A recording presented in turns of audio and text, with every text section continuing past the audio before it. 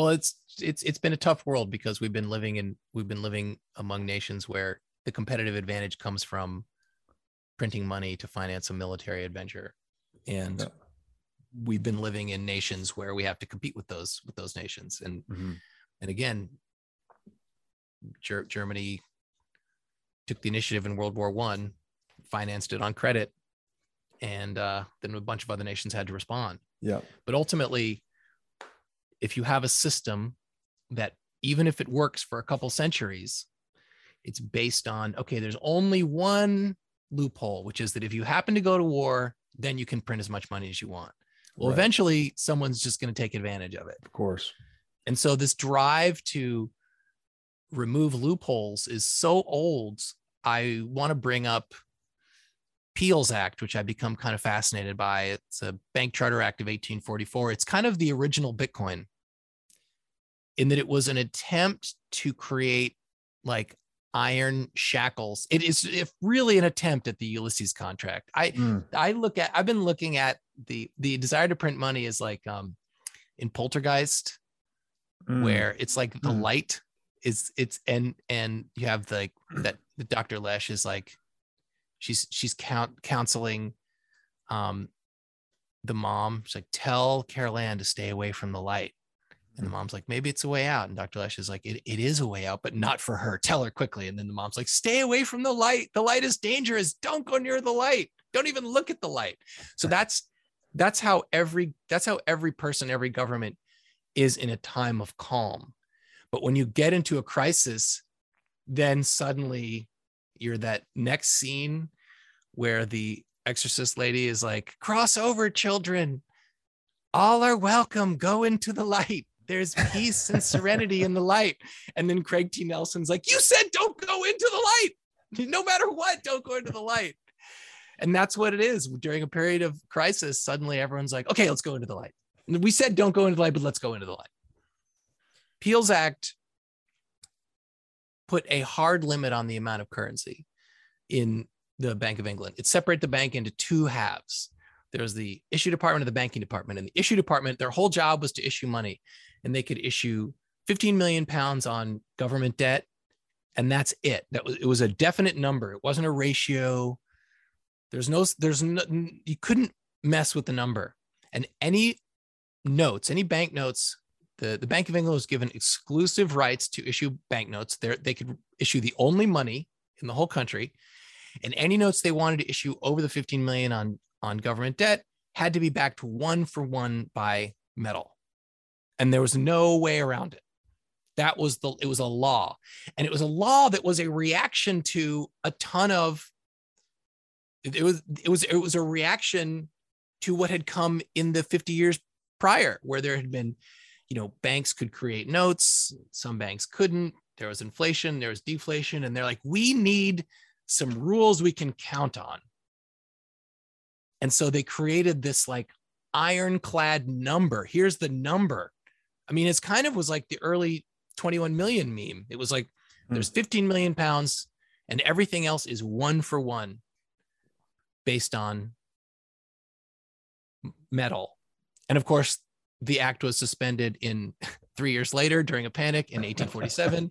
It was suspended in 1866 during a panic, or 1857 and 1866. I mean, it was the law was literally broken by the government 3 times in the next 20 years. Right. Wow.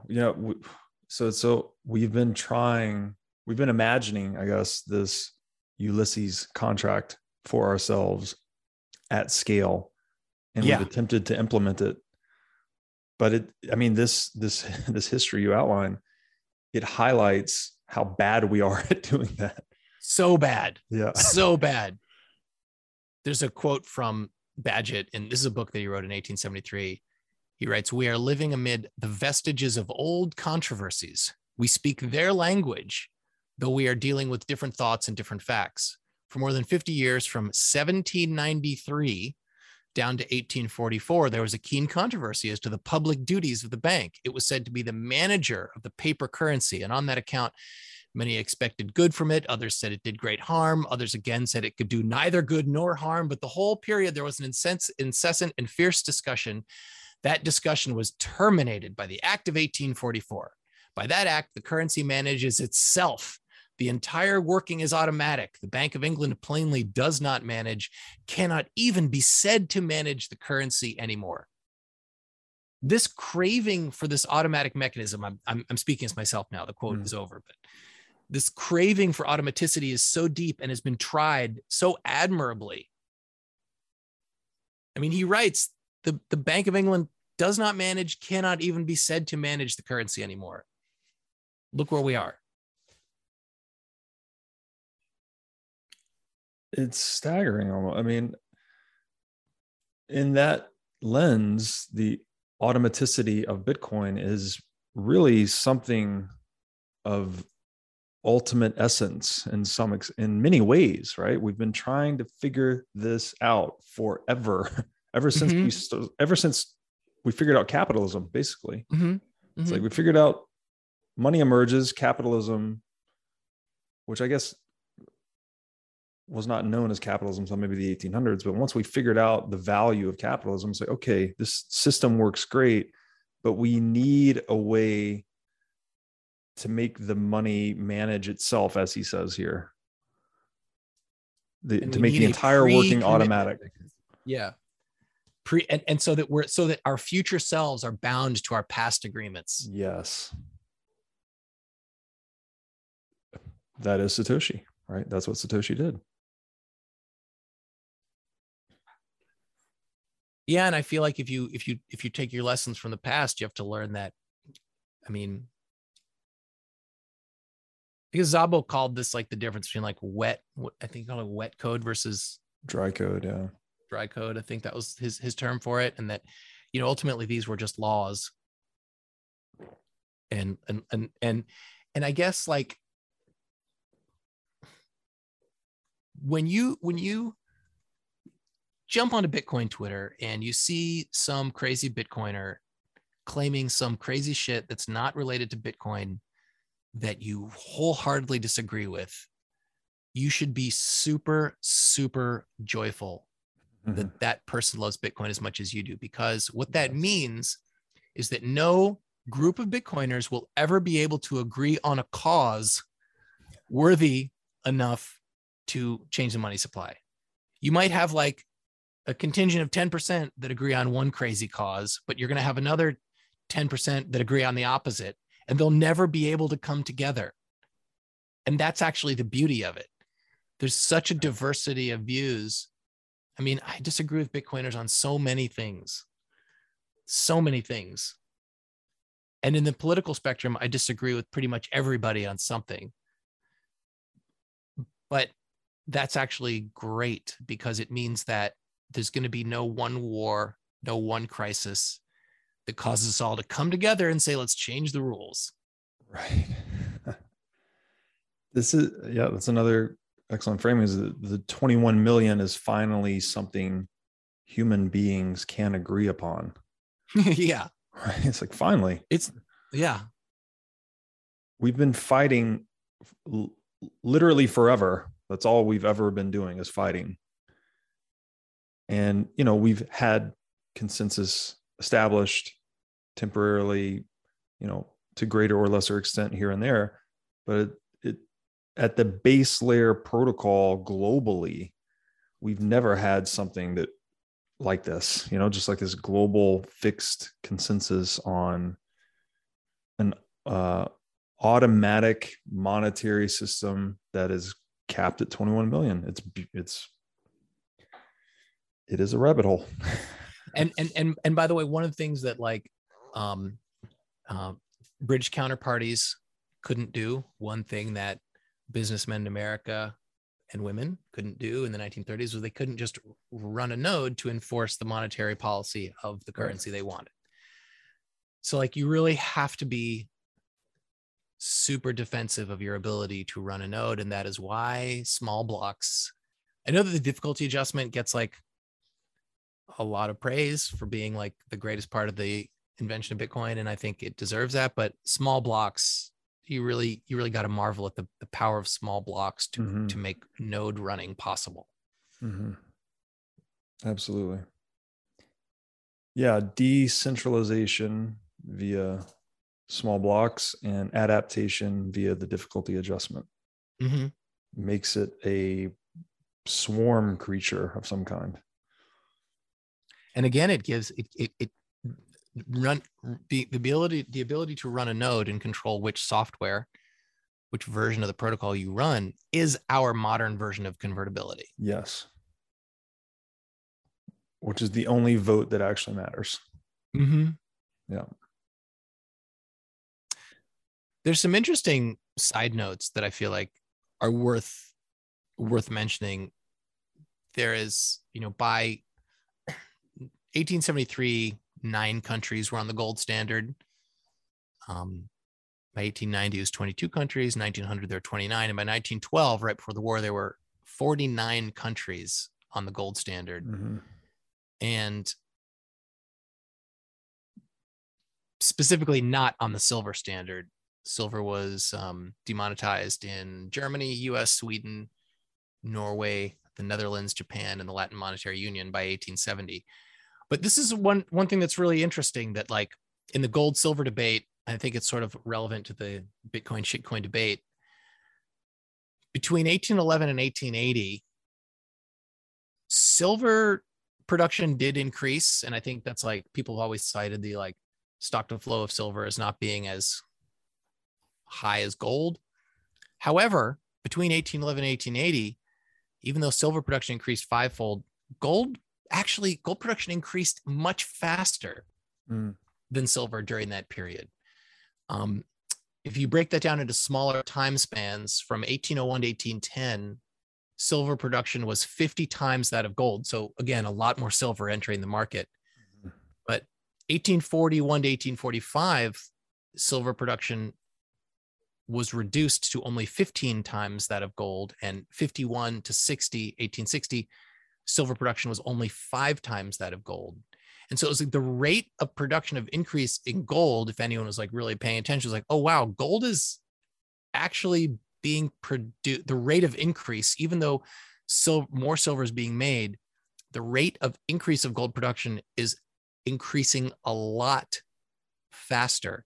In fact, the rate of gold production due to like the 1850 California gold discoveries was so alarming that Switzerland, Naples, Spain, India, and Belgium, they all demonetized gold in 1850 in favor of silver. They're like, oh my God, it's going to be all this gold's coming out of the market. They thought gold was a shit coin. And then 20 years later in 1870, they then switched and demonetized silver for gold. And then a bunch of silver entered the market, and then reservation demand for silver went down. But so then you have to ask, well, if all these countries were scared by the rate of increase of gold production, so much so that they demonetized gold and then monetized it again, it's really about network effect. That the international gold standard grew because it improved access to international capital markets with the core countries that were on the gold standard. Mm-hmm. And so I don't know, it's a side note, but I feel like stock to flow over a shorter time span isn't everything. It's about who's using it and how much power they have a little bit. And it's just an interesting side note from the debate between gold and silver. Yeah, it's very interesting that there's a gravity to it, right? I mean, is this a quote from Gold in the Modern? Is this another book? Yeah. Mm-hmm. I'll just read this quote here because I think it's interesting. It says, support for the international gold standard probably grew because it provided improved access to the international capital markets of the core countries. Countries were eager to adhere to the standard because they believed that gold convertibility would be assigned to creditors of sound government finance and the future ability to service debt. I mean, yeah, that is the network effect, right? That's amazing. Yeah.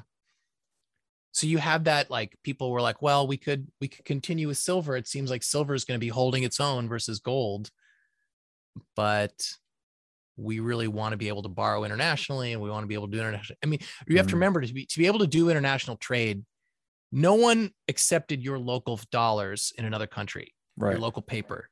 So in order to perform international trade, you actually had to have money on deposit in the country you were doing business in, and it had to be gold. Mm-hmm. Well, it didn't have to be, but more and more it was gold. Right. And so you had to have gold, and you had to have gold deposited in that country, and you had to have a ledger balance with a bank there so that you could quickly do business. It just was like it is an example of how a Schelling point came into being. Yes. Yeah, it speaks to the importance of, people often say Bitcoin is money for enemies. Mm-hmm.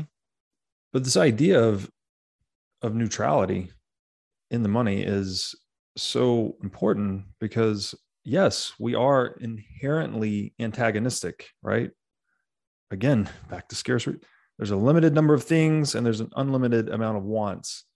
How do we resolve that? Well, we can do it a number of ways, but the protocol, the rules, the peaceable ways we choose to adopt, they need to be neutral. They don't need to favor you or me. If they favor you over me, then the system's going to rip itself apart, right? People will abdicate from the game. They won't play the game.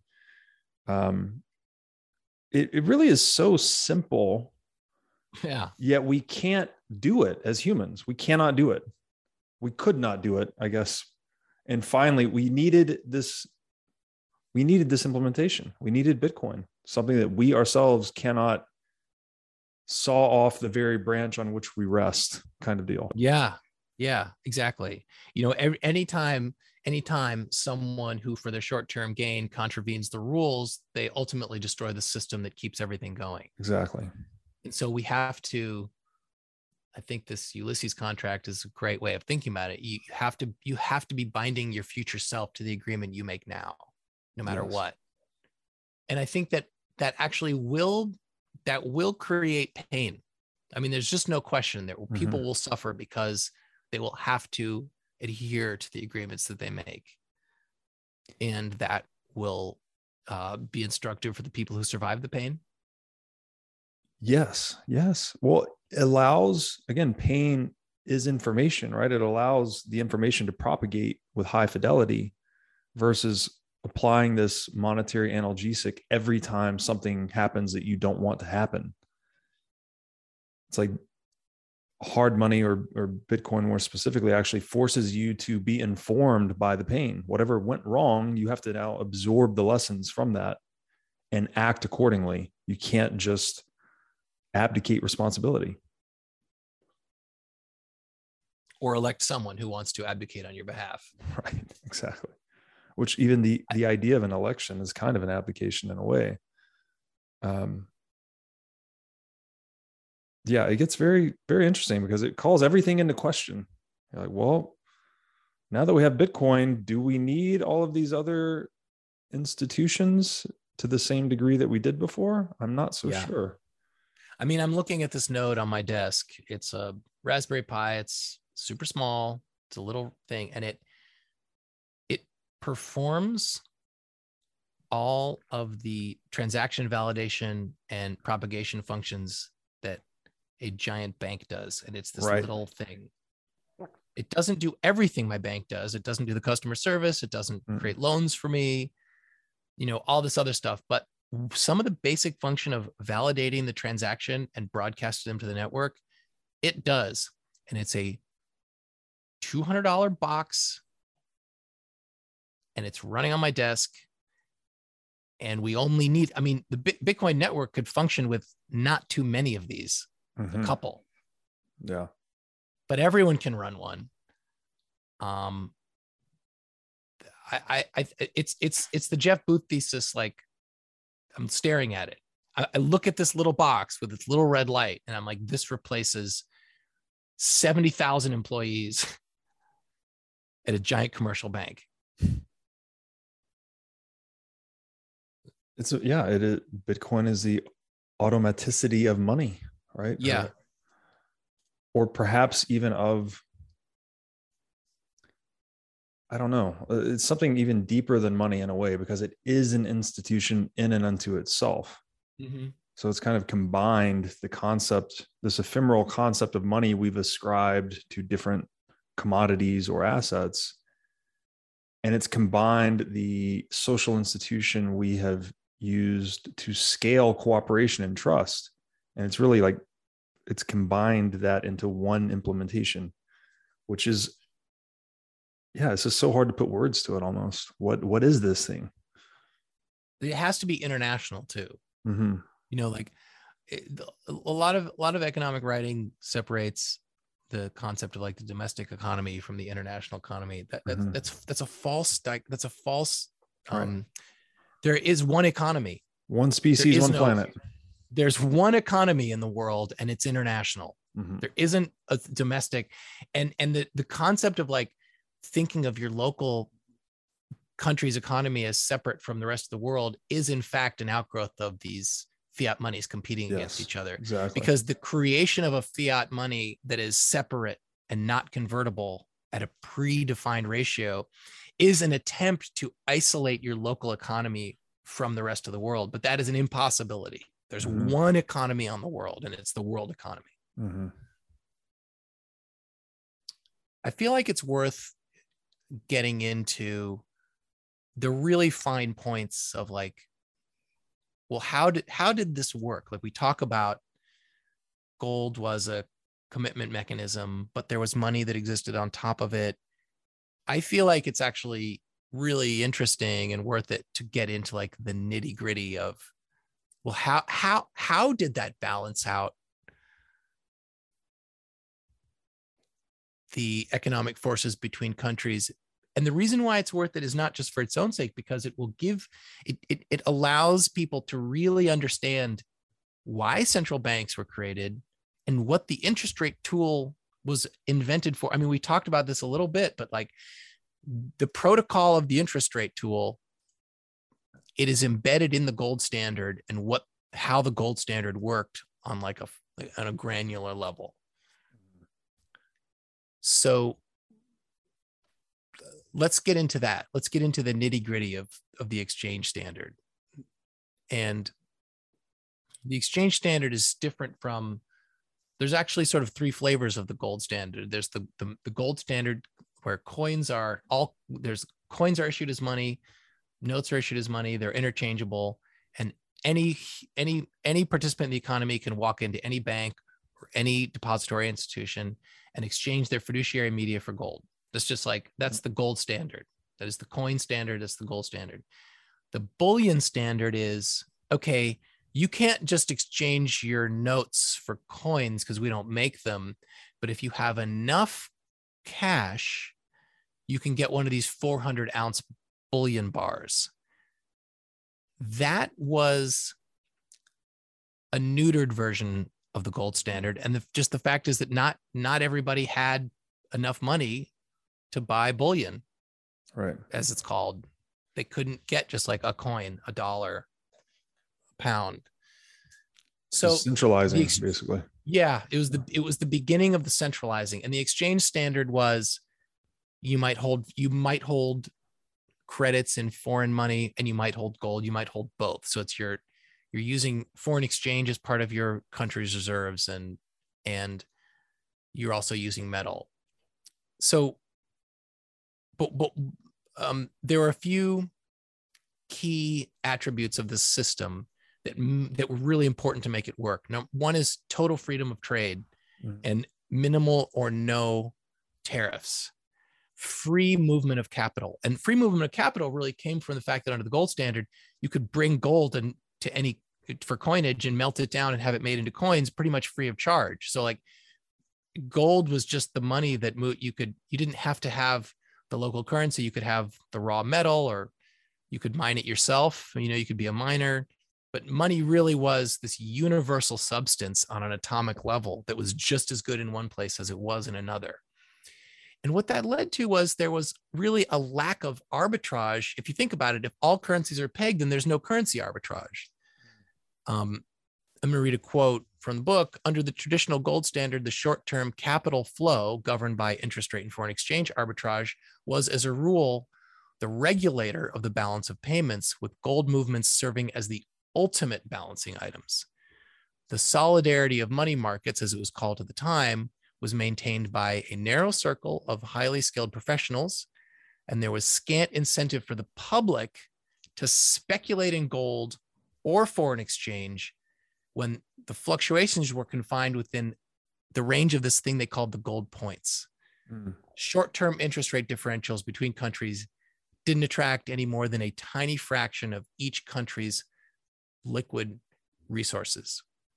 So there wasn't just a lot of betting on which way is the currency going to go. All currencies were fixed. And there is a corollary to this rule. There's a huge however, but before we get to that, however, we have to go even like a little bit further into exactly how the exchange standard worked and the gold standard worked. So like by 1914, the gold standard had spread to these 49 countries, and there was universally accepted was the idea that there was an expectation of a permanent exchange rate stability. Gold could be minted and melted for private use at no cost to the owner. And there was a full freedom of circulation inside and outside of each country. And all non-gold money was redeemable in gold. So like any type of paper. Hey, everybody. As you've no doubt learned by watching this show, Bitcoin is the single most important asset you can own in the 21st century. And one of the most important companies in Bitcoin today is NYDIG. NYDIG's mission is to get Bitcoin into the hands of as many people as possible. One of the ways they are accomplishing this mission is by empowering banks and financial technology companies to offer their own Bitcoin products and services. As a true game changer in the industry, NYDIG is safely unlocking the power of Bitcoin for forward-thinking individuals and institutions alike.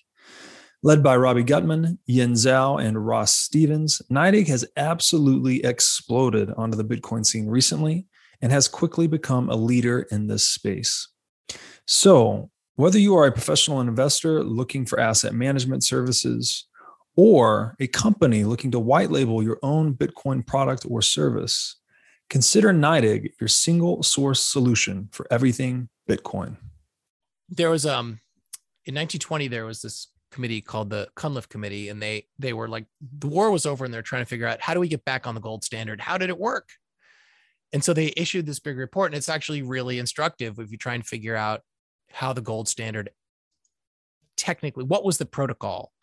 What was like the UTXOs of the gold standard and how were they exchanged? There's a couple sections from this that I want to read, and I have to, there'll be one tangent. It seems like in every, I don't know if you go through this, Robert, but in every great passage that I'm like, this is explaining the universe to me. There's always like one sentence that I just don't understand. Like I know that there's a tremendous secret being revealed, and I still can't understand what one part of it is. So this is from section 4 of the Cunliffe report. And it goes like this. When exchanges were favorable, gold flowed freely into this country, being England, and an increase of legal tender money was accompanied by the development of trade. So you understand what we said before. The Bank of England was under this Peel's Act, where if they wanted more money, there had to be gold to back it up on one-to-one. Mm-hmm. So when there was an export surplus, meaning they were exporting goods and getting more gold, then there was more money in the local economy. When exchanges, I'm going to read again. When exchanges were favorable, gold flowed freely into this country, and an increase in legal tender accompanied the development of trade. Mm-hmm. Now, here's the sentence that hung me up for a few weeks. When the balance of trade was unfavorable and the exchanges were adverse, it became profitable to export gold. I guess I just was stuck on, wait, it became profitable to export gold. Like, I get it roughly, but it didn't intuitively make sense on like a mechanical level. Like I can say like, I'm sending a UTXO to you, and you're like, I sort of get that, but like unless someone really explains UTXOs, you know on a general level what it might mean. But I really wanted to understand this one sentence. When the balance of trade was unfavorable and the exchanges were adverse, it became profitable to export gold. So I found another passage from Badgett that made this whole thing understandable to me. And he's describing in this passage why Badge is describing why the Bank of England, it's so relevant to everything. He's describing why the Bank of England can affect the short-term value of money, but they can't affect the long-term average, which is actually the conundrum that we are still in. I think that the Fed has the ability to affect interest rates short-term and to affect the volume of money maybe short-term, but overall, I don't think they can't help our balance of trade. I mean, we're in a hole and they can't get us out of it. Mm-hmm. So Badgett was explaining this, and it explains that sentence about why it became profitable to export gold. So Badgett goes right into a what if. If a bank with a monopoly of note issue suddenly lends, say, £2 million more than usual. So he's talking about a bank creating credit. It causes a proportionate increase of trade and an increase of prices, because the persons to whom that £200 was lent, they didn't borrow to lock it up. They borrow it, in the language of the market, to operate with. That is, they try to buy things with it. If you're taking out a loan because you're paying, you're going to buy with it. And that new attempt to buy, that new demand, raises prices. And this rise of prices has three consequences. First, it makes everyone else want to borrow money because prices are going up. Secondly, it is an effectual demand for the increased price of, for example, a railway stock enables those who wish to borrow more money upon the value of the railway stock. So it increases asset prices, assets are collateral. And so now, because the value of your collateral went up, you can borrow more money. So them lending more money creates the ability for more people to borrow because asset prices go up.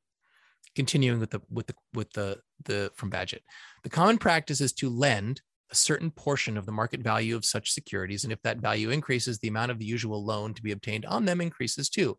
In this way, therefore, an artificial reduction in the value of money, meaning creating new loans, creating money, an artificial reduction in the value of money causes a new augmentation of the demand for money, and thus restores that value to its natural level. So there's a self-balancing where we lend money, money goes out into the economy, people buy things, the value of those things goes up, so more people want to borrow more money, and then things are sort of worth what they were in real terms, because now more people have the money, more people have more money, and you don't really have an advantage anymore. Does that make sense so far? Yeah, of course. It's just the redistribution comes in the unevenness of that inflation, right? That monetary inflation. Right. But at the end of the day, it does balance itself out. Yeah, because you're not creating anything new. It's so obvious. Right. Continuing from Badgett, in these two ways, sudden loans by an issuer of notes, though they may temporarily lower the value of money, do not lower it permanently because they generate their own counteraction. And this they do whether the notes issued are convertible into coin or not. But in the case of convertible notes, there is a third effect which works in the same direction and works more quickly. A rise of prices confined to one country tends to increase imports because other countries can obtain more for their goods if they send them there. Does that make sense? Prices go up locally, and so you're going to start buying internationally because the price is cheaper in gold terms, and people want to sell into your market. So a rise of prices confined to one country tends to increase imports because other countries can obtain more for their goods if they send them there, and it discourages exports because a merchant who would have gained a profit before the rise by buying here in England to sell it again will not gain so much, if any, profit after that rise.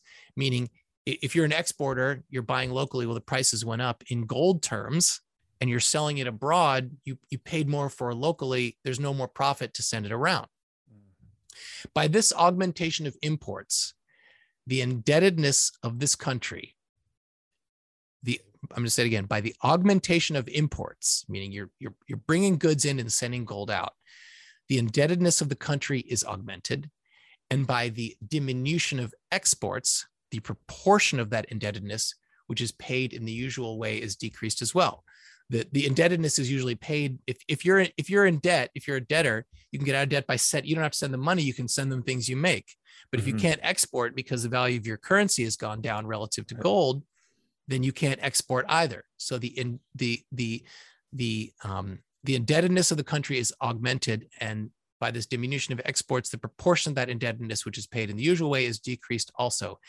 In consequence, and this is where it all comes together, there is a larger balance to be paid in bullion.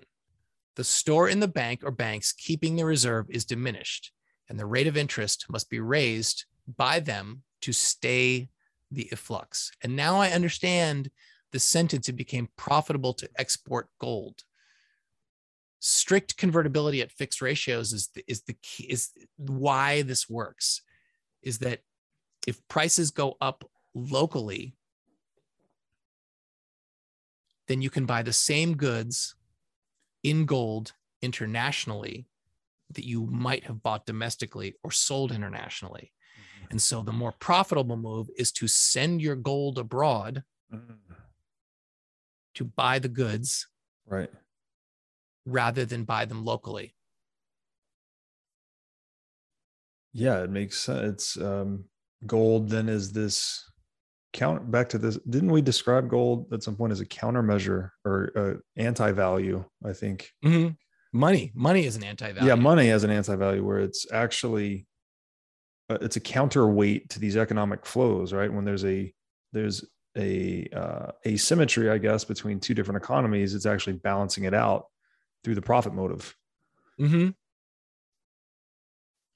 Yeah, I mean, you buy internationally by sending gold overseas because your local paper is worth less because more loans were written, and the loans where the real new money is created drove up the value of the money. I mean, drove down the value of the money and drove up the prices of the goods. But because they're convertible to gold at a fixed rate, it means that the local regime, which is writing the loans and decreasing the value of the paper currency, they are not decreasing the value of the gold. It still has the same purchasing power abroad, though it doesn't. You're actually lowering gold's purchasing power domestically by doing this. And that's where convertibility is so important. So now that we understand the sentence of how it became profitable to export gold, now we can get back into the Cunliffe report of how it worked. Maybe just reread that sentence one more time. That you originally read, which is, when the exchanges were favorable, gold flowed freely into this country in regards to England, and an increase of legal tender money accompanied the development of trade. When the balance of trade was unfavorable and the exchanges were adverse, it became profitable to export gold. So, I mean, the visualization I have in my mind is just that the gold is flowing to where it's priced properly, right? Because you're effectively, you increase the paper supply of money in your country, you've now diminished the gold price per unit of paper. So then the gold wants to flow out of your country to where it's priced more properly. So then it goes on. Do you want to continue? Yes. The would-be exporter of gold bought his gold. So now you're an exporter, and you're like, okay, purchasing power domestically has gone down. I want to buy internationally, and I can't buy with my local fiat paper. So I need to turn in the gold. I need to get my hands on the gold. So here he describes the mechanism. The would-be exporter of gold bought his gold from the Bank of England and paid for it by writing a check on his account. The bank obtained the gold from the issue department in exchange for the notes by removing from the banking department's banking reserve in exchange for notes which are removed from the banking department's banking reserve, with the result that its liabilities to its depositors and its banking reserve were reduced by an equal amount, and the ratio of reserve to liabilities consequently fell. So just to go back over that, you're an exporter, you want to send gold overseas. So now you go to the Bank of England where you have an account, you turn in notes or you write a check on your account. And you're going to withdraw gold. Well, because of Peel's Act, as soon as you withdraw the gold, those notes have to leave circulation. So the notes are effectively destroyed once the gold leaves. So now just to like put it in a number so you understand. So let's say that the bank had 50 million in reserves and 100 million in liabilities. Those numbers are actually much larger than the bank had at the time, but just simple. 50 million in reserves, and because they're a fractional reserve bank, 100 million in liabilities versus, checking accounts, deposit accounts they've created. So the ratio is 50% of reserves to liabilities. Well, you go in, you're a huge exporter, and you take out 25 million. So they give you 25 million in gold and they destroy 25 million in liabilities. Now you'd think, well, they destroyed the same amount as you took out, so it should still be the same ratio, but it's not. It was 50 to 100. Now it's because you took out 25 million. Now they have 25 million in reserves and 75 million in liabilities. Now they're down to a reserve ratio of 33%. And so this process, the lowering of this ratio, suddenly puts the bank at greater risk of not being able to meet its liabilities, because they have to take the same number of reserves out of circulation to liabilities. It actually it lowers the reserve ratio by taking the same numbers out. And it wasn't until I actually put those numbers on paper that I understood why it worked that way mathematically. If the process was repeated, this is going back to the Cunliffe report, if the process was repeated sufficiently often to reduce the ratio in a degree considered dangerous, the bank raised its rate of discount. The raising of the discount rate had the immediate effect of retaining money here, which would otherwise have been remitted abroad, and of attracting remittances from abroad to take advantage of the higher rate, thus checking the outflow of gold and even reversing the stream. So the bank is saying, okay, we're going to pay more on deposits. So if a bunch of people are taking gold out to buy things overseas, the bank's like, okay, well, we're going to pay more interest. So like shipping gold costs something. I mean, it's not free to withdraw your gold and go buy overseas. There's insurance, there's shipping, there's like physical transport. So like it might cost you 0.5% of the value of a transaction to ship a lot of gold overseas. Well, if the Bank of England, and there was actually a point, I think in 1866, where they decided to raise interest rates in increment of 1% at a time, it had a huge effect on their ability to retain gold domestically. Because, if they were going to raise rates by only, 25 basis points, well, it might still be profitable to ship the gold overseas. If you're going to give me a whole percentage point, I'm going to keep the gold here. So now you see what value interest rates had. People could, if you wrote too many loans at home for too low of an interest rate, that would decrease the value of your local currency, increase the local prices, and suddenly became profitable to export gold. You need to keep the gold here, and you can't reverse the balance of trade. But what you can do is keep some of the gold here. And so you raise interest rates to try and keep some of the gold at home. Right. But that compounds their fractional reserve issue, right? Because now it does, because the gold that's exactly right, because the gold they keep there isn't theirs. It's actually increases their liabilities. Yes. Yeah, it's this is such a mathematical or economic unfolding of like the consequences of a lie, effectively, right? Like you just whenever you run a fractional reserve, it just festers and gets worse as it appears here, as you try to fix it, right? They're trying to fix the problem, but they're making it worse. Yes, exactly. And then it's addressed in the Cunliffe report. The next sentence is, if the adverse conditions of the exchanges was due not merely to seasonal fluctuations, but to circumstances tending to create a permanently adverse trade balance, it is obvious. They said it. It is obvious that the procedure above described would not have been sufficient. It would have resulted in the creation of a volume of short-dated indebtedness to foreign countries, which would have been in the end disastrous to our credit and to the position of London as the financial center of the world. I mean, like, they're describing and saying it's obvious that if you abuse this tool, it will have disastrous implications. Cut to, what have we done in the United States? We've abused this tool. That's all we've done. Yes. And the tool was invented for this one temporary purchase, which is to smooth out seasonal fluctuations in the trade balance, not permanent ones. But we're living in a permanent trade balance world now, a trade imbalance world. Just to go on from the report, the raising of the bank's discount rate and the steps taken to make it effective in the market necessarily led to a general rise of interest rates and a restriction of credit. New enterprises were therefore postponed, and the demand for constructional materials and other capital goods lessened. The consequent slackening of employment also diminished the demand for consumable goods, while holders of the stocks of commodities carried largely with borrowed money, being confronted with an increase of interest charges, if not with actual difficulty in renewing loans and with the prospect of falling prices, tended to press their goods on a weak market.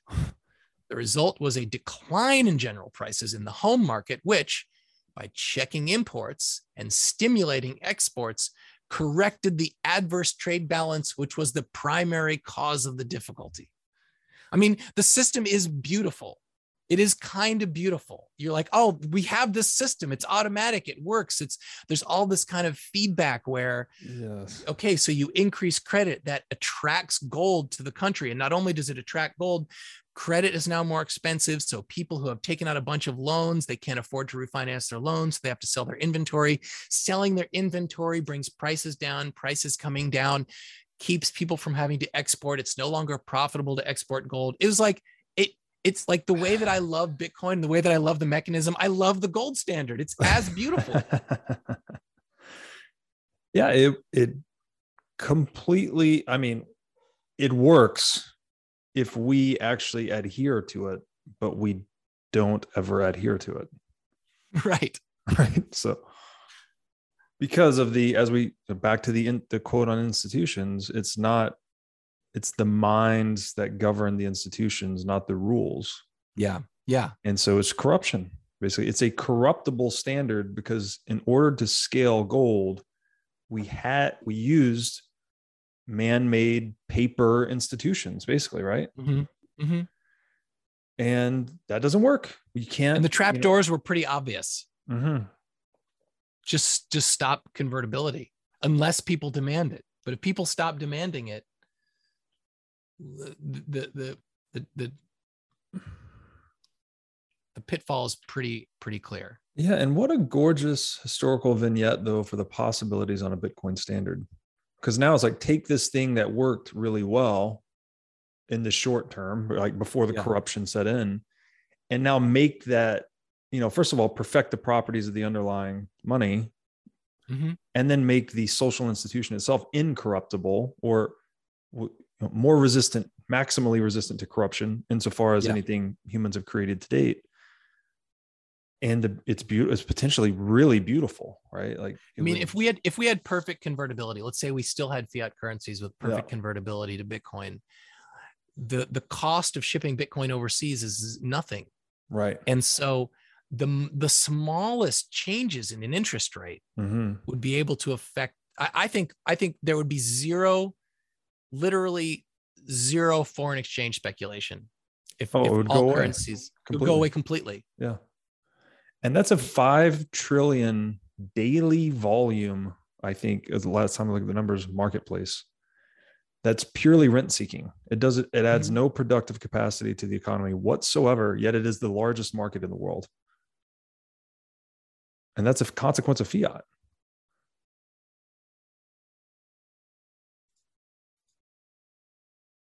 That would all go away. I think that would all go away. I think you could still have fiat currencies if they were convertible. And then this system, which is actually it's a pretty spectacular system. Yeah. Your money, your Bitcoin is good anywhere. And you know what? If you're a government and you want to have a little bit of elasticity to respond in the time of an emergency, sure, issue a fiat currency that is convertible to Bitcoin. But then you have to pay the deflationary price when the crisis is over. That's the only clause that has to be enforced. Forced deflation will solve the convertibility problem, and it might solve your trade imbalance as well. if you understand this mechanism, if you go into this deflationary period, it could solve the trade problem also. Yeah, man. And I think. Sorry, go ahead. Well, no, I was going to go on to just talk about our current dilemma. We have been living with a trade imbalance now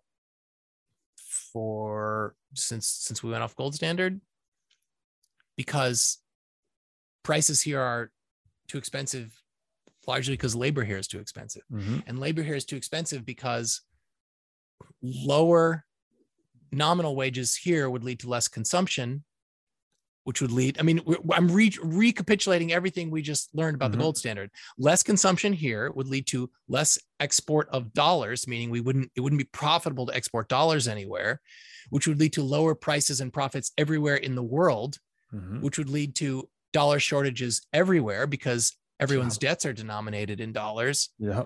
And so you go back to the second sentence of Cunliffe. If the condition was due to a permanently adverse trade balance, it would result in the creation of a volume of short-dated indebtedness to foreign countries, which would have been disastrous to our credit. Why is that? Because under the gold standard regime, you and I sort of already covered this, but I just want to repeat. They offer interest payments by borrowing money from around the world, but then those debts, which they're offering at the higher interest rates, they're redeemable in gold. Yeah. So yeah, higher interest rates attracts more gold, but all that borrowed gold, it can't satisfy both the principal and interest of the borrow itself.